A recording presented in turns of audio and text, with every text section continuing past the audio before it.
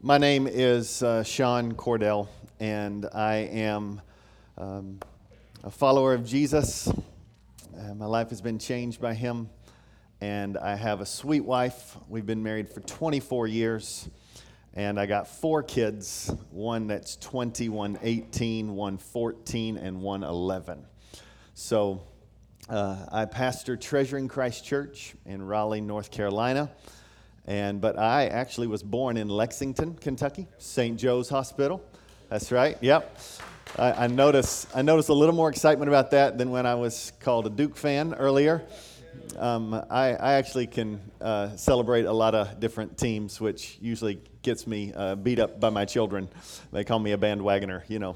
So anyway, I can root for a lot of different people and enjoy it. So I am thrilled to be able to be here with you. It is an honor, and I just want to stop and to pray and to ask for the Lord's continued mercy upon us, and then we'll continue to dive right in, okay? Let's pray.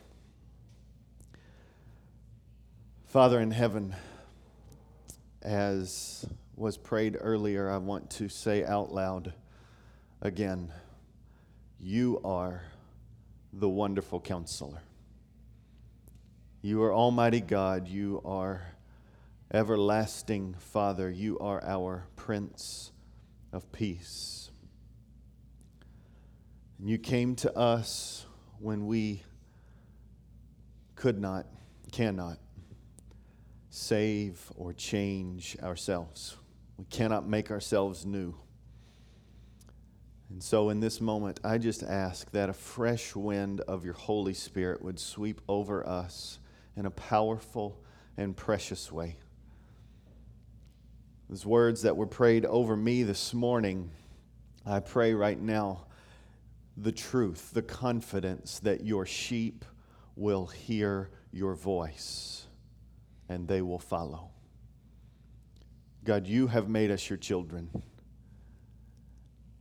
and our ears need to be opened. Our hearts are here saying we want to hear your voice, and we believe the promise that you are the good shepherd. We just want to hear from you. Our distractions can interrupt you. The text messages that we might get, our phones can interrupt you. The busyness of our lives can interrupt you.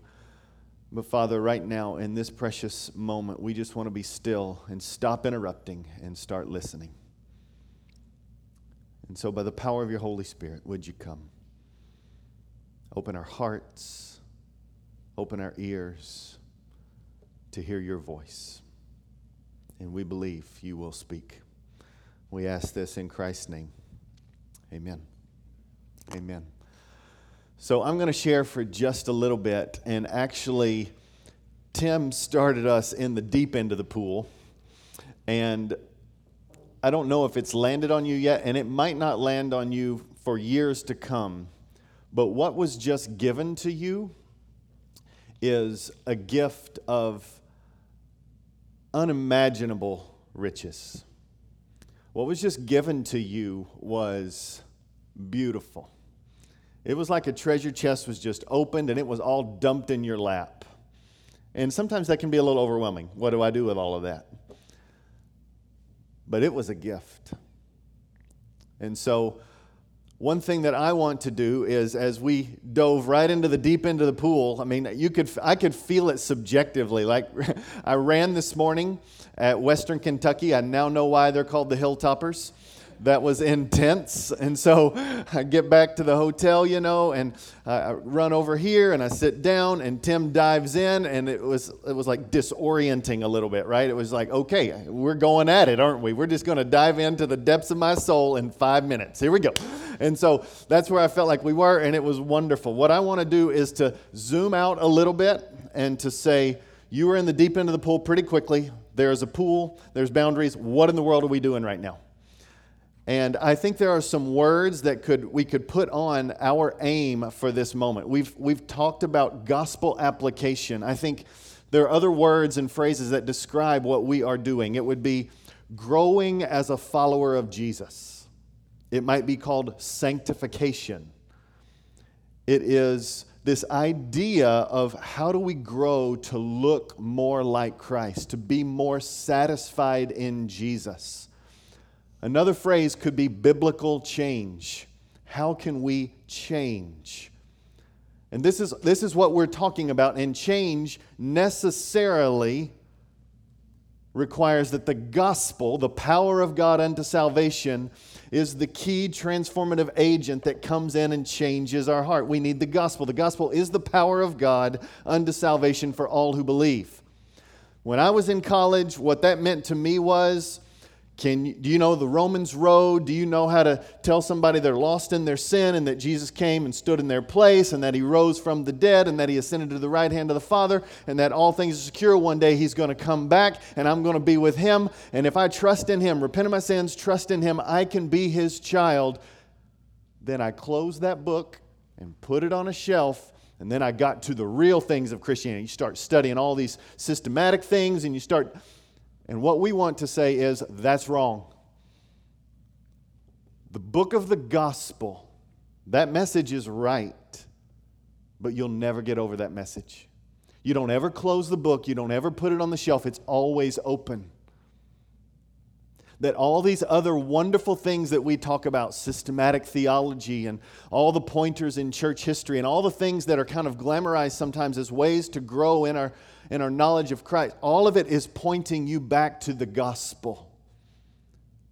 Just different phrases and different ideas and different ways to communicate and help you to mine the depths of the Scriptures, but it is nothing short of the gospel is necessary for biblical change. So what we're talking about is how do we grow to look more like Jesus? How can we be changed by the gospel? Now, as I talk, it's going to feel a little more kind of workshop-ish, a little bit more kind of walking through points and stuff like that.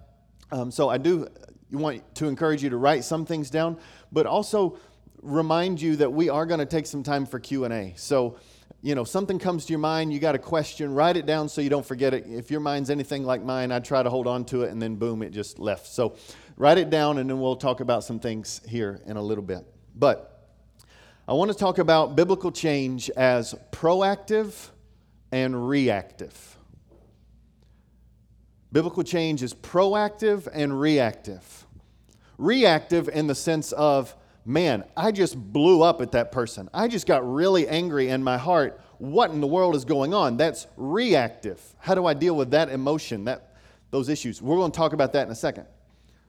Proactive is, what do I do in everyday life to be what Jesus was saying in Luke 19, to be faithful in the small things, to be faithful in what might be called the normal means of grace that God uses to change my heart day by day, sometimes imperceptibly, but He uses those normal things proactively. So in my church, we usually talk about biblical change this way.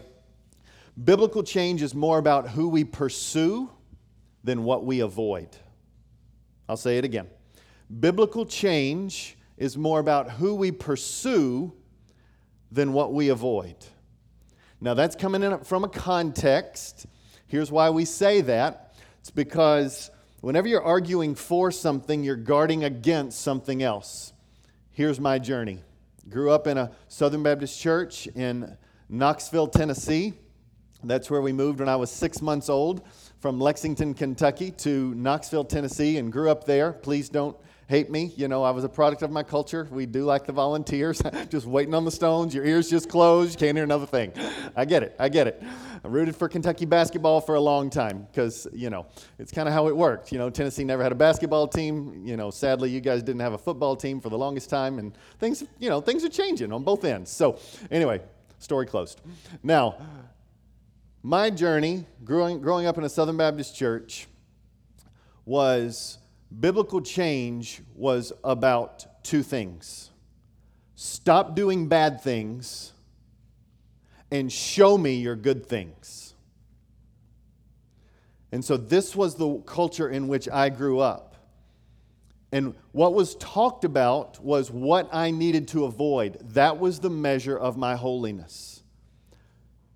And some of those things that I needed to stop doing were good things. I needed to stop doing them, Don't sleep around. Don't get drunk. Don't have a foul mouth. Those things were helpful and good, showed self-control. And other things, like, then secondary things became some rules, like what you could watch or don't watch, and how you spend your time, and you better be there on Sunday morning, Sunday night, Wednesday evening. And if you don't, you better question where you are with the Lord. So secondary things became laws, and so now all of a sudden, the whole idea of trying to grow to look like Jesus was just trying to avoid all the bad things and then make sure that I showed everybody my performance.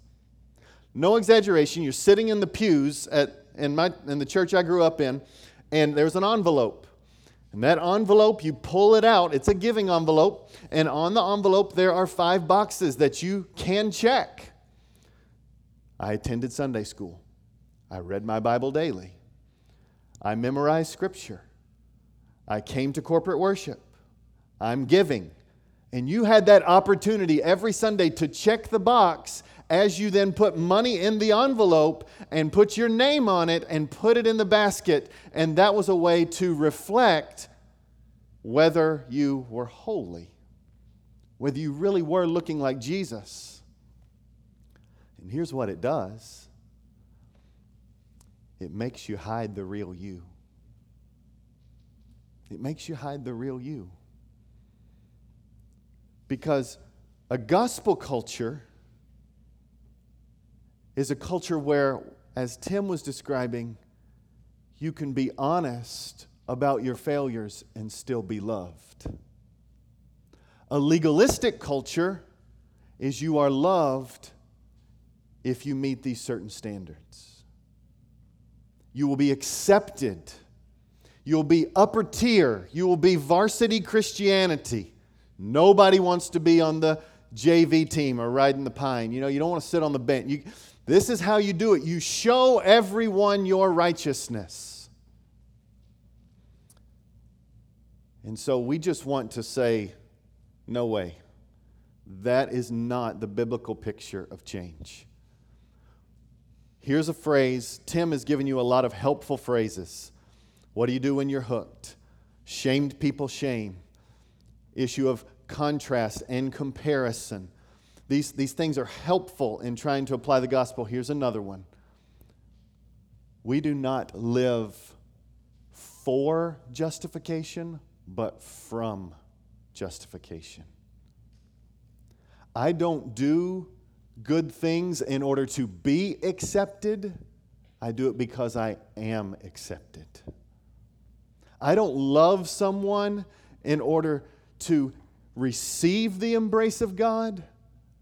I love someone because I have the embrace of God. Loved people love people. You need to take that to the bank. 1 John 4:19. We love because what? He first loved us. Loved people love people. We got to say it over and over.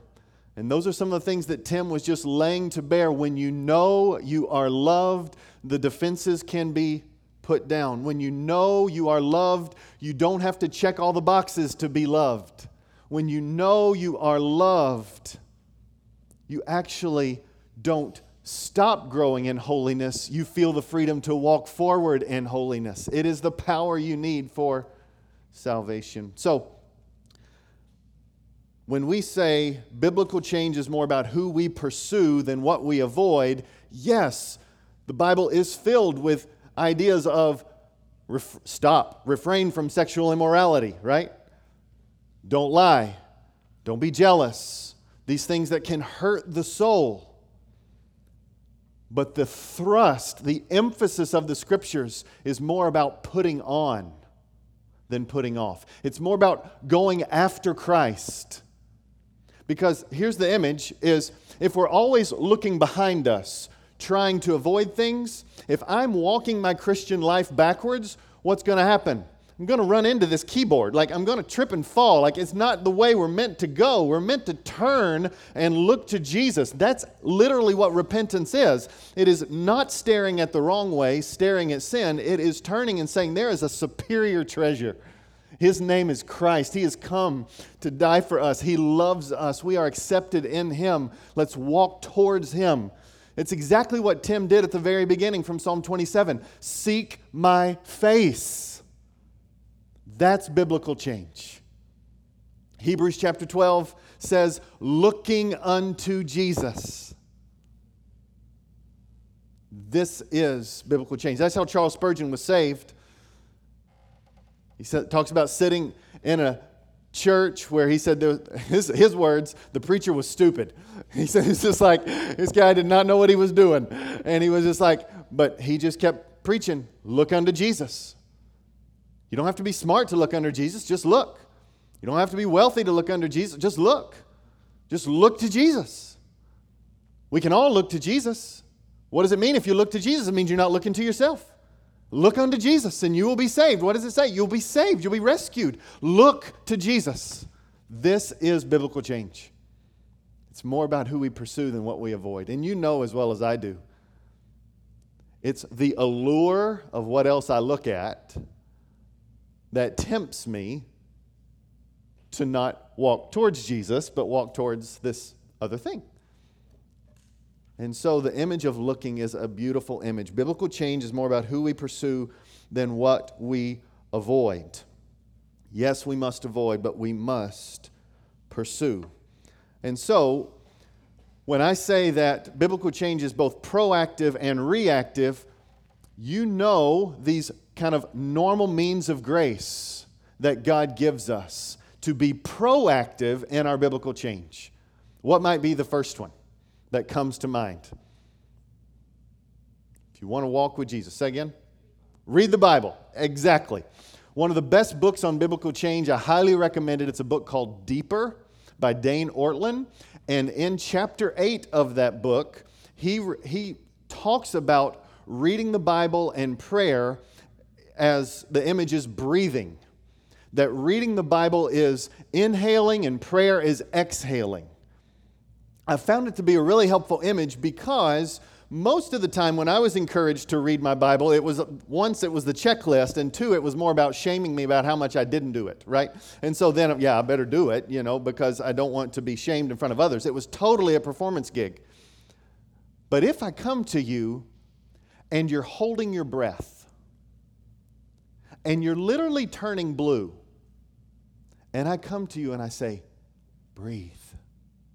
You would never say, you legalist, stop commanding me. You would be like, oh, I can breathe. Okay, that's a good thing. I'm no longer blue. Like, I'm not going to pass out. Like, okay, this is good. This is biblical faithfulness to the word and prayer.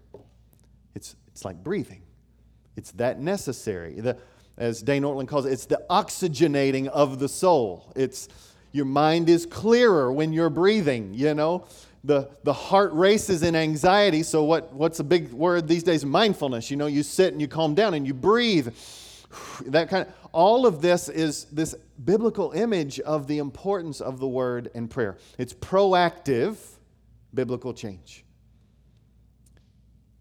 And so there is a reason why the Scriptures just continue to say, delight in the word of the Lord. Spend time in the Word morning and eat. There's just these images regularly of the importance of the Word and prayer. There's another area where there's some common grace, these normal means of grace, and it's with the people of God. Once again, church gathering can be presented as, this legalistic duty. You need to be able to understand the difference between healthy laws and legalism. Legalism is an issue of the heart, which means you're doing it in order to be accepted.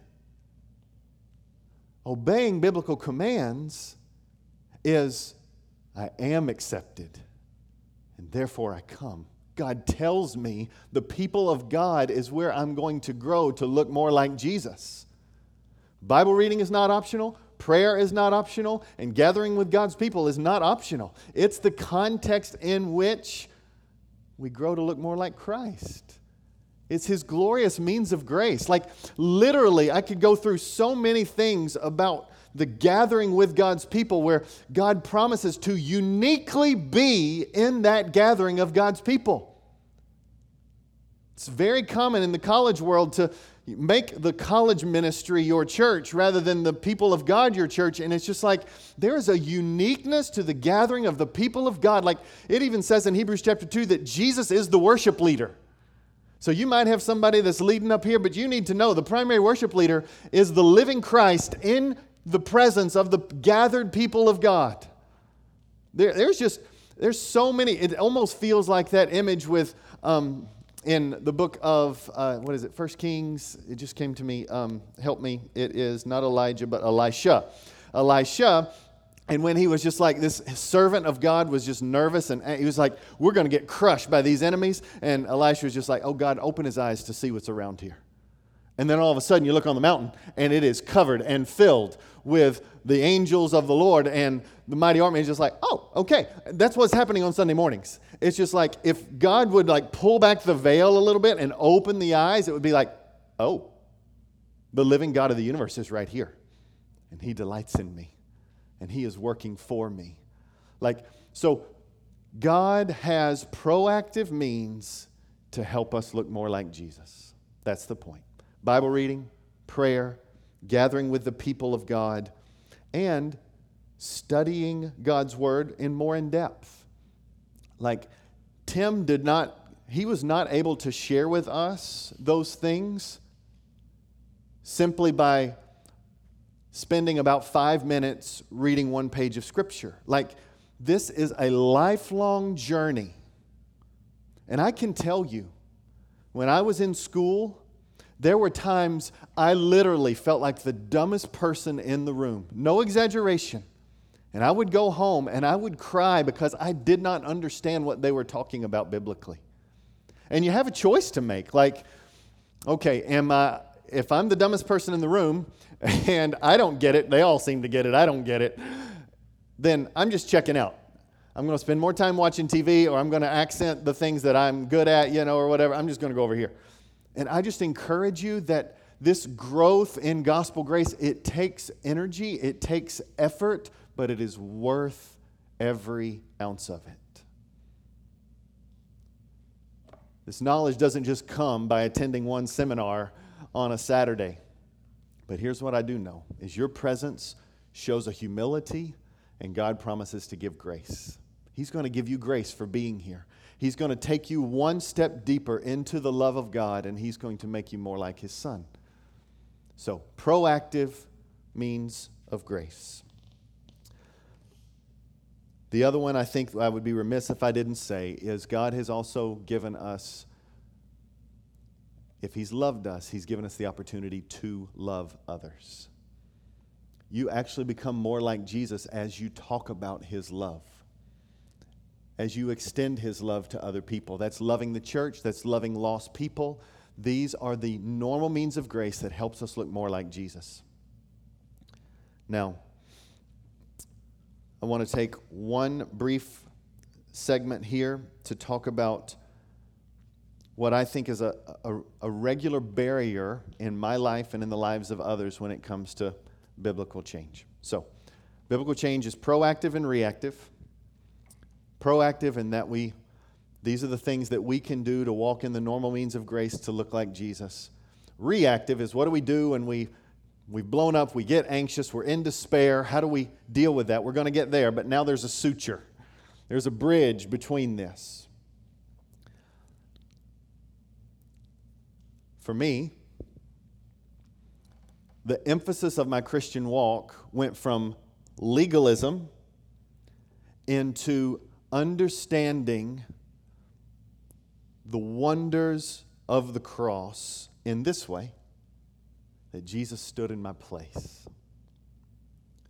And I just began to study and look at the sovereignty of God and how He would stand in my place. He took my sin upon His shoulders. He died the death that I deserved. And every ounce of my past, present, and future were placed upon him, and I can be forgiven and set free. And when you battle with legalism, then it's almost too good to be true. You still want to smuggle in your works, and then you just keep reflecting on, no, that's why he came. He did it all because you couldn't do it all. The Old Testament continues to tell you that we are unable to present the perfect righteousness that is required. That's why Jesus came. And so I just continued to look constantly upon the beauty of the Savior and how he did what I couldn't do, Jesus in my place. But I tell you, there's been another shift for me. Another shift for me as I look at the cross. And it is that he not only was in my place, but he is right now, by the power of the Holy Spirit, he is for me. He's for me. Because what it's hard to sometimes believe when you're battling with legalism is that the only way you got acceptance in the past was to perform a certain way. That's what made people for you. But if you got any spiritual pulse at all, you're really more aware of where you fall short, and it just overwhelms you. And so I had to be regularly convinced that my God was for me. I still do.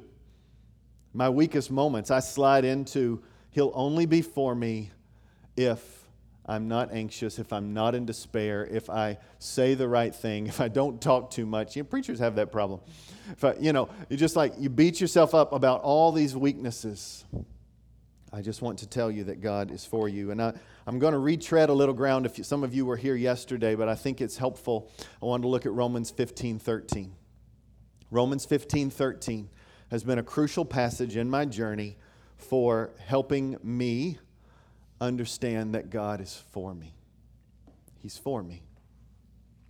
And I think this is a beautiful, helpful bridge to meditate, reflect on the for usness of Jesus. So, the passage reads this way: May the God of hope fill you with all joy and peace in believing, so that by the power of the Holy Spirit you may abound in hope. I would read that verse and say, he will fill me if I get my act together. He will fill me if I improve in my performance. And gospel application comes to save me from that thinking, to say, that's why Jesus came. He performed perfectly. The eyes and the gaze upon our filling, empowering, abounding love God is upon his Son. And so I get it all by faith in him. Now, as we look at that verse, may the God of hope, it's the God we set our hope upon. It's the God that's worthy of our hope. It's the God who sent his Son so that we know that death did not win, Satan did not win, sin did not win. There's hope. May the God of hope fill us with all joy and peace in believing. I mean, if I'm asking for a show of hands, who wants joy, who wants peace? We're all there. And then if I'm asking for a show of hands, do you have it all the time? We'd be like, ain't no way. It's like joy, opposite of joy would be kind of anger, frustration, discontentment. And so we're not just asking for the absence of those things. We're asking for the presence of the delight and the joy. And then you look at peace. What's the opposite of peace? You've got anxiety and fear. We're not just asking for the absence of that, which, although that would be kind of good to have the absence of anxiety and fear that paralyzes us, we're asking for the presence of his peace, this contentment, this rest. And then he says in the passage, may the God of hope fill you with all joy and peace in believing, by believing. It's a present tense verb. You can kind of underline it. It's this need to continually believe. And so I just want to ask the question, what are you continually believing at that moment? And I think really helpful things are spatial images to help you reflect on what you can believe in that moment. That you're longing for peace, you're longing for joy. Here's the spatial image. God is with us. He's gone before us, He is in us, and He goes ahead of us. Okay? God is with us, He has gone before us, He is inside of us, and He goes ahead of us. Whenever I'm bogged down in anxiety or despair or struggles, these spatial images are helpful to pull me up out of the cloudy thinking. No, God is with me right now. God has gone before me. He is inside of me, and He has gone ahead of me. Now, I just want to focus in briefly on one of those images because this is, I think, speaking primarily to the for us-ness of Jesus, is that Christ has given us His Holy Spirit. The Spirit of Christ, it says in Romans 8, to live and to dwell inside of us. It's the same Spirit who raised Jesus from the dead dwells inside of you, Romans 8:11. And so here's the gift I want to give you so that you can meditate and reflect on it. I do have some pictures for us, which we need about now because you've taken in a lot of information. Okay? So in Psalm 1, it says that you meditate on the Word of God day and night. You'll be like a tree planted by, anybody know the image? Streams of water. Okay, here's an image here. Tree planted by streams of water. Here's the question. Does the water give to the tree or does the tree give to the water? Not a trick question. Water gives to the tree, yes. So the tree's role could be described with one word as to receive the water. This is our role. We are to receive the love of God for us, to receive the constant present power of God for us in salvation. Now here's where we struggle. Like, okay, next picture. This is how we feel emotionally. There's parts of us that feel like really good, and there are other parts of us that feel really, we would talk about, I'm spiritually dry, right? You've used that phrase before about your life. I'm spiritually dry. It means like you've opened the Bible and it's not all registering. It's just like, feels like just words on a page. And so, what do we do when we're like this? What do we do when we don't have joy and peace? It feels like part of us is dying inside. Well, coming from that legalistic background, I would say I'm probably feeling that way because of not performing well enough, not reading enough, not praying enough, not being kind enough, because I got angry at my wife, because I was short with my children, because I preached too long on Sunday, because I wasn't present for this family in the church, and the list can just go of all the ways that I rehearsed that I fell short. And that's my solution sometimes to why I'm dry. I want to give a different image for you. Dane Ortlund, in his book, he says that those things, any sin that we commit, can make us miserable, but they will never stop us from experiencing the love of God. His love does not stop. So, but here's what we're tempted to say. Okay, if we're not going to put the onus on us, like we're the problem, then sometimes we're tempted to put it on God. God is just not going to supply what I need. He's not present, sometimes we'll think, or He's all powerful, but He's not going to use that power for me. And so now all of a sudden we put it on God. And so our image of God as a river or as water to give to the tree looks a little more like this. That's our image of kind of God who is to supply. So in the Old Testament, the river is an image of life. Seas and oceans are an image of judgment for the most part. And so God is compared to a river. And it says in John chapter 4, John chapter 7, that any of us thirst, come to me, Jesus says, and in you will spring up a well of water to eternal life. And He says, and this He said about the Spirit of God. So he's telling us that the Spirit inside of us is like a river. But is this your image of the river? That he's short on supply. I want to give you a new image. The new image is this next one. This is the Spirit of God. He's never short on supply. He's never running dry. He is always fully loving you. His love at Calvary did not slowly trickle down to where he's a drying stream. His love at the apex of sending his only Son, crushing his only Son, the love of Christ for you, the love of the Spirit for you, the love of the Trinitarian God for you is as full now as it was then. We will never be able to exhaust and mine the depths of God's love for us. We will always sell it short. And I just want some type of image to help you know that the Spirit of God who lives inside of you is full, like a mighty rushing river, to give you everything that you need every single moment of every single day. And when you are convinced that He is with you, He went before you on the cross, so that you don't have to live for justification, but from it. You don't have to live for acceptance, but from acceptance. And when you know that He is inside of you, fully supplying you with everything you need, then when you look ahead at the future, you need not fear. Because that same God who is sovereign and in control, He is in control, not as a cold dictator, but He is in control as a loving Father. You will have all the supply you need. This is the suture for biblical change.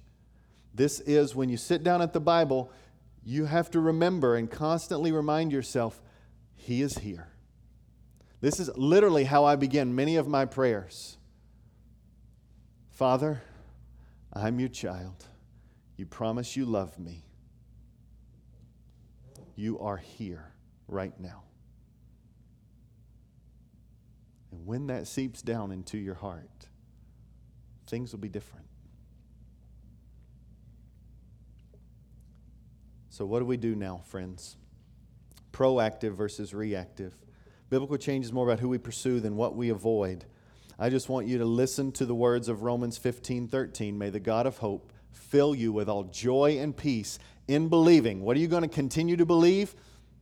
He's with you. He's gone before you. He's in you, and He goes ahead of you. Continue to rehearse that so that by the power of the Holy Spirit, you will continue to abound in hope. Hope is possible for you to live day after day. And so now I want to just give you, in a very kind of shortened version, I want to give you a process for reactive change. Okay? This is it. Take about 10 minutes, and then we're going to stop for a break.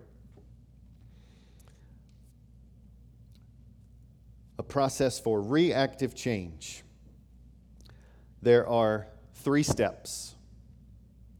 Step 1, own it and examine it. Step 1, own it and examine it. Step 2, cross-examine it.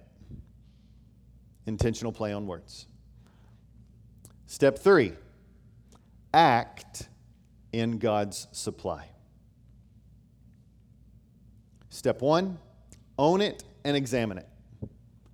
Step 2, cross-examine it. Step 3, act in God's supply. Now, a couple of preemptive comments. One is that this process is not meant to be a math formula, even though I just gave you numbers. I really like to thrive on, okay, do this, and then do this, and then do this. Thank you for the very clear process. This is, okay, the Christian walk is messy, okay? But I'm trying to give you some sense of mental hangers so that you can kind of walk through this when our emotions are all over the place. What's the it? I just said own it and examine it. I said cross-examine it. Then act in God's. What's the it? It is all the emotion, all the cravings, all the things that when we're all up in ourselves, all the things.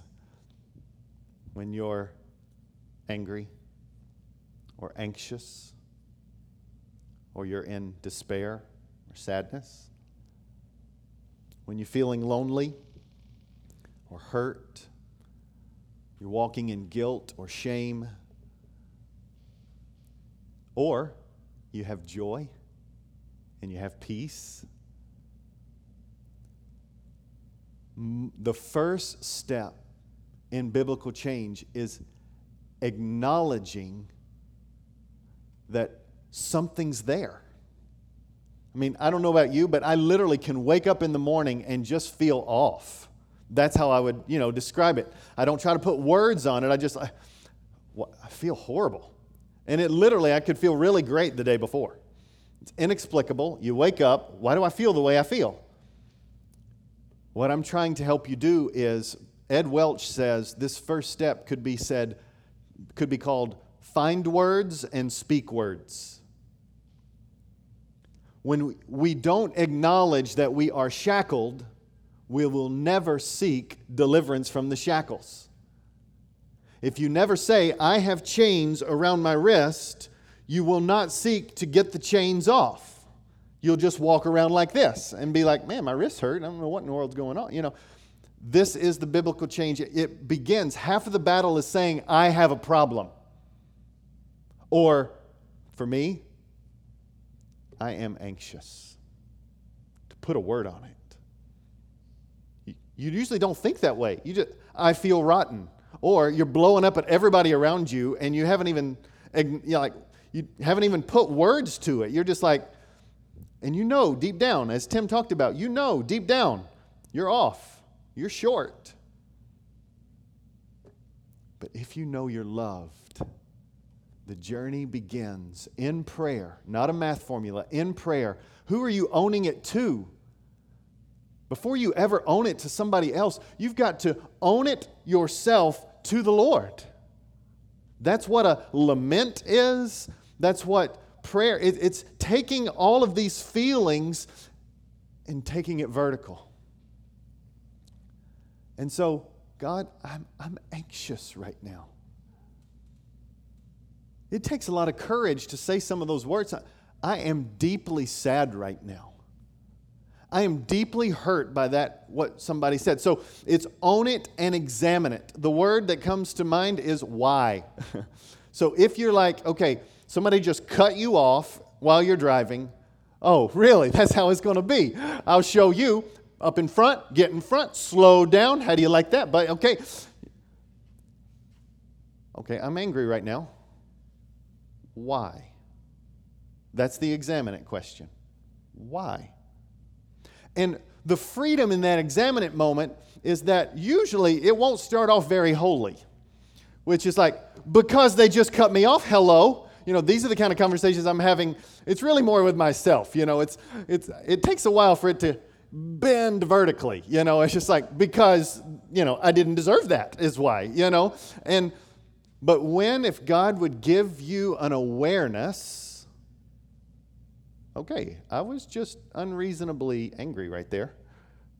Then all of a sudden, that awareness allows you to take that why and bend it vertically.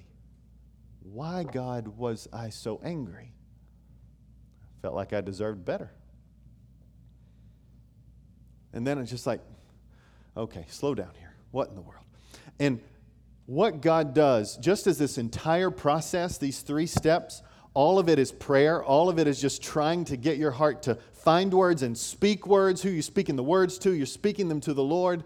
There's also this kind of flow, ebb and flow of confession of sin and confession of faith. And it's not like that fits into one of these steps. It's just what God does. Whenever you go vertically, He just begins to expose things. Whenever you, literally, I have found, because I have some attention issues sometimes, just like what I have found to help me is out louding my prayers. Or when I'm alone, writing down my prayers, I need some type of expression of that, because I can get so distracted. Next thing I know, Tim was I'm really impressed, because Tim was like, I feel like I've got to pinch myself after 2 or 3 minutes. Mine's 15. It's just I'm why in the world, how did I just lose 20 minutes? Like, good night. I'm all up in this conversation about, my feelings or about this conversation that I wish I could have had. When he says pinch yourself, that's owning it. That's like, I'm aware now that something's off. Own it and examine it. Take it to the Lord, and when you do, He'll begin to expose things. He just will. And so now what we do is step 2 is cross-examine it. And this is where you can take everything that Tim did for us in that first hour and you can lay that bucket right here in step 2. It's just multiple ways, multiple examples, multiple hangers or phrases that can help get your mind. Ed Welch says, if the first step is find words, speak words, the second step is listen to the Lord. So we've spoken our words. God, I am anxious. I am angry. I am sad. God, would you please help me to think rightly about what's going on here? I want to listen to what you say about those emotions, about my situation. We're now cross-examining it. You know how it is in a courtroom, right?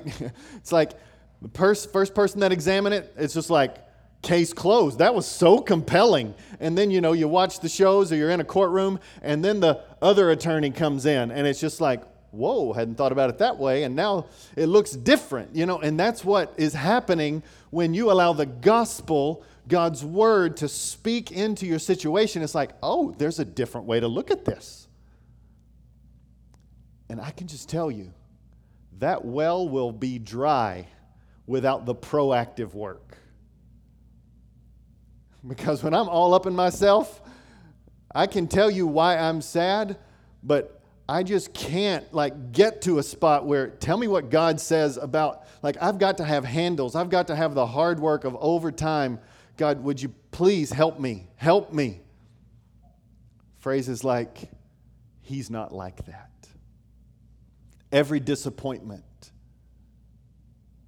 there's satisfaction in Jesus. I tell you, I do have an anxiety issue, not clinically diagnosed. I'm just more aware of my heart than anything. And it's just I battle with fear and anxiety. And so sometimes I'll wake up in the middle of the night, 3 a.m, middle of the night, and I'm just goodness, what is going on? And now I have, it's a self-fulfilling prophecy. It's you wake up at 3 a.m. and it's okay, I've been here before, and this usually means I'm up from here forward. So what do you do? And then usually I'm aware enough now that I'm able to say I'm anxious about this, but all it does is it just cycles and spirals. Why am I anxious? Well, I can think on the why forever, I can think on the why forever, which is, I don't know the future, and how do I know this isn't going to come out? And what about my marriage? Or what about my kids? Or what if they don't do this? We can think on the why forever. What are you going to do at 3 a.m. when you're crazy sleepy, your brain ain't working for nothing? What do you do in those moments? You've got to have phrases, or you have to have biblical verses that are just somebody wakes you up at 3 a.m., you can go there. What's your 3 a.m. verse? For me, and this is obnoxious, but I can stay up so long, I needed it to be long. I have the word scriptures, and every letter reminds me of a passage. I know that's obnoxious. It's not recommendable for many people, okay? I just know my own weaknesses. It took some time, but scriptures is what I do laying in bed at 3 a.m. to try to help myself in anxiety. S, satisfy me early in the morning with your steadfast love, that I might rejoice and be glad all my days. God, only you can satisfy me. C, come to me, all who are weary and heavy laden, and I'll give you rest for your soul. God, help me. I need rest for my soul. I incline my heart away from selfish gain and towards your word. Incline my heart to your word and away from selfish gain. P, God has granted to me everything I need for life and godliness, 2 Peter chapter 1, through the knowledge of his Son in his great and precious promises.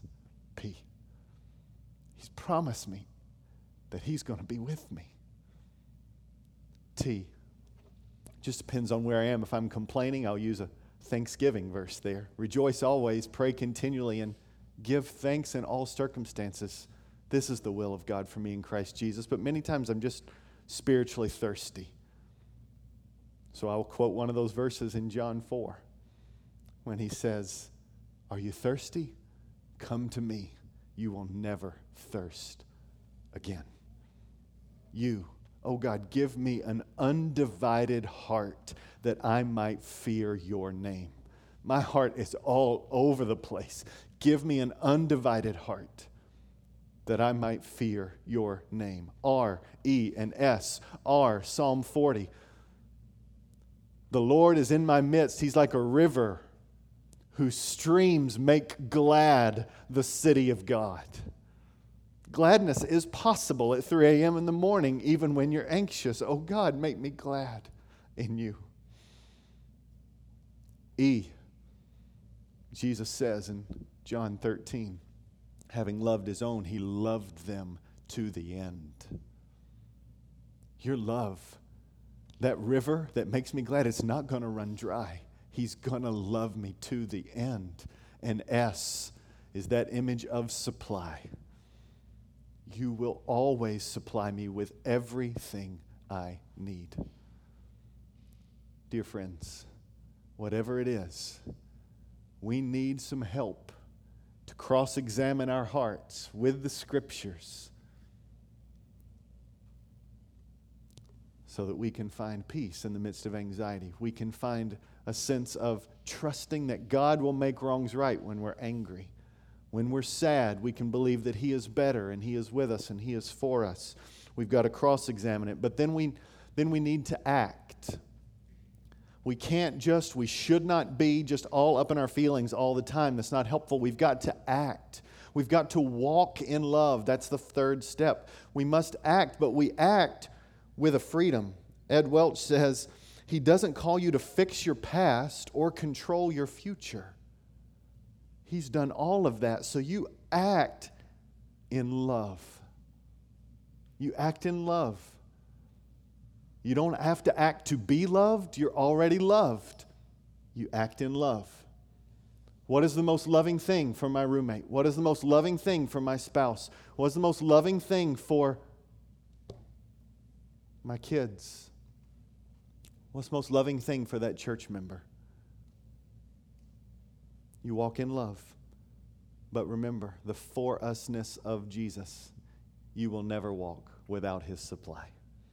He's a mighty rushing river, giving you everything you need. So you don't walk in order to be accepted, you walk because you are. And so, friends, I pray that those 3 steps, own it and examine it, cross-examine it, and then act in His supply, are helpful. And throughout that whole process, there'll be a time when you confess sin and a time when you confess that He is good. He is faithful. You confess faith. That's biblical change. It's not a formula. It's a relationship with Jesus. And I commend it to you.